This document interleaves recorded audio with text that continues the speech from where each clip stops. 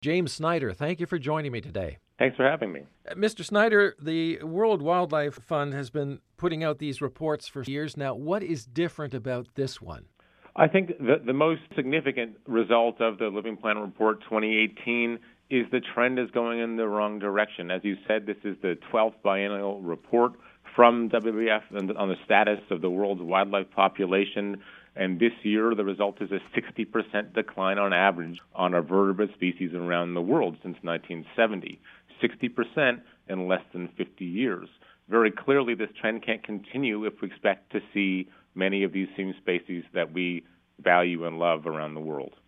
Now, you said this is a trend that is continuing. This is in spite of constant warnings by your organization and literally hundreds of other organizations around the world. Why aren't people paying attention to what seems to be a very, very dire situation?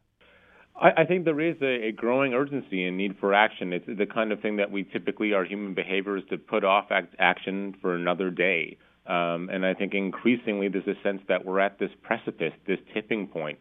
You know, at 60%, the time for action is now. And the flip side to it, of course, is the driver of this biodiversity loss, this wildlife loss, is our own human activity. We as humans are the central part of this equation. And so figuring out what to do for wildlife means that we have to look at ourselves in terms of how we're using resources and in terms of how we're consuming resources and how we're living in this day and age. Are there just too many of us now? Well, certainly with a growing global population, we need to be increasingly mindful of how every one of us around the world are using our resources. The global footprint calculator from the Global Footprint Network shows that right now we're using the equivalent of 1.7 Earths. So that's based on our current population trajectories. Here in Canada, that number is closer to 4.7 Earths this past year. And so, nearly 5 Earths equivalent in terms of our own footprints.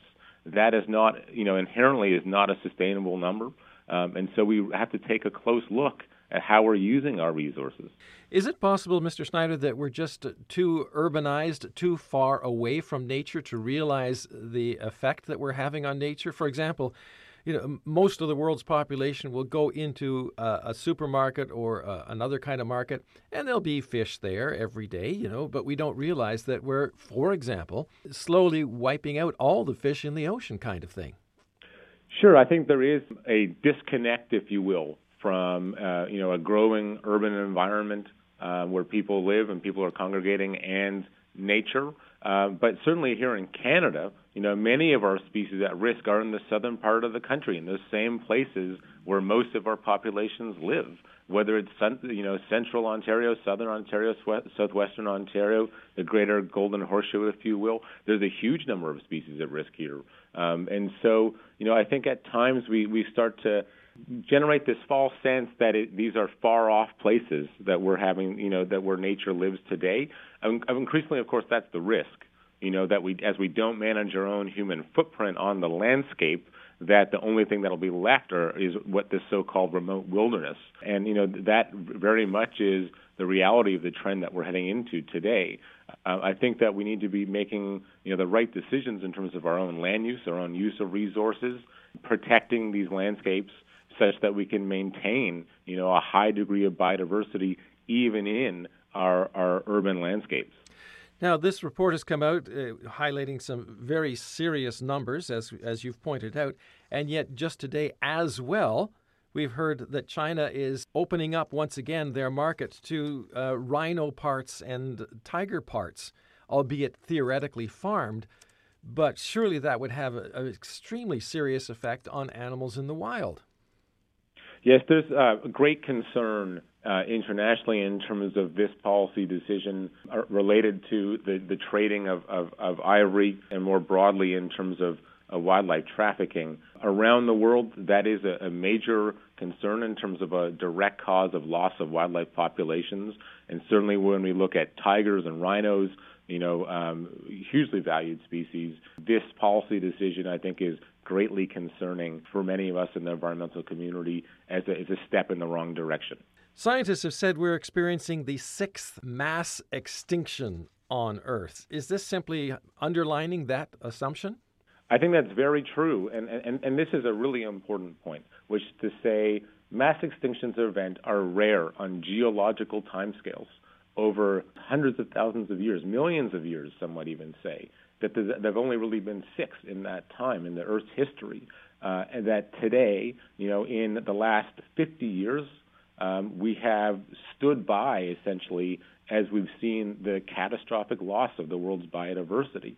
And so the rate of that change, the magnitude of that change, some would argue is unprecedented. And so the significance of this point in human history is, right up there. And we need to be taking the necessary steps that commensurate with, that importance. And so there's an opportunity today as countries like Canada are working to our commitments related to the Convention on Biological Diversity, otherwise the CBD.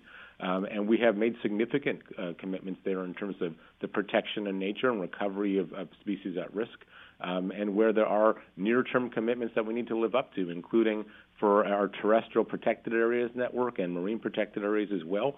And Canada so far has actually been a laggard recently, especially among the G7 nations. We rank last among the G7 nations in terms of our progress towards some of those milestones.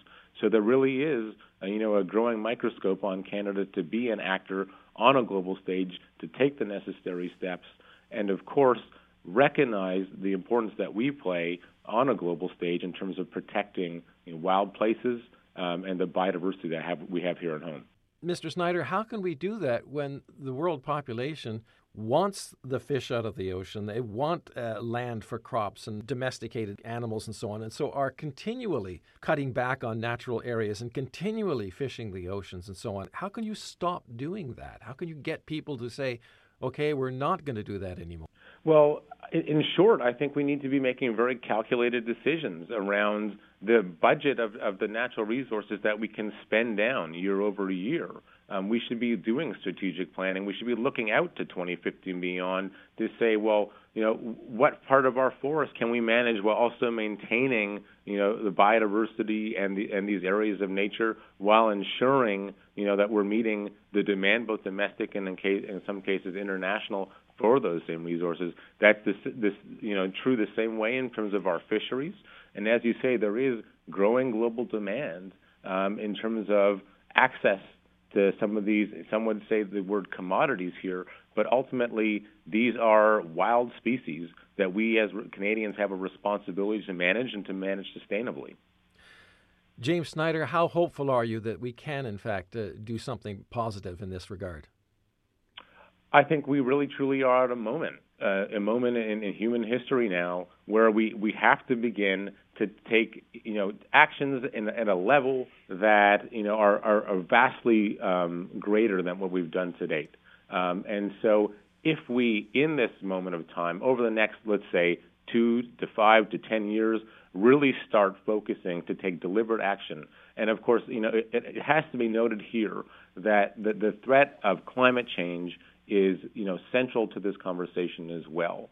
That as we take action on climate change, and we've heard from the International Panel on Climate Change, IPCC, the urgency of which, the action we need to take on climate, I'd say that same urgency needs to be applied here in terms of protection of biodiversity. And importantly, the actions that we can take in terms of action on climate change also can have direct impacts for biodiversity. And conversely, the same thing is true. As we take action for biodiversity, that will have direct benefits in terms of both the mitigation and adaptation to future climate change. And that needs to be part of our deliberate strategy here in Canada across all levels of government, and certainly, held true by industry in terms of what, our current operation of managing these resources, managing our biodiversity, and ultimately protecting nature here in Canada.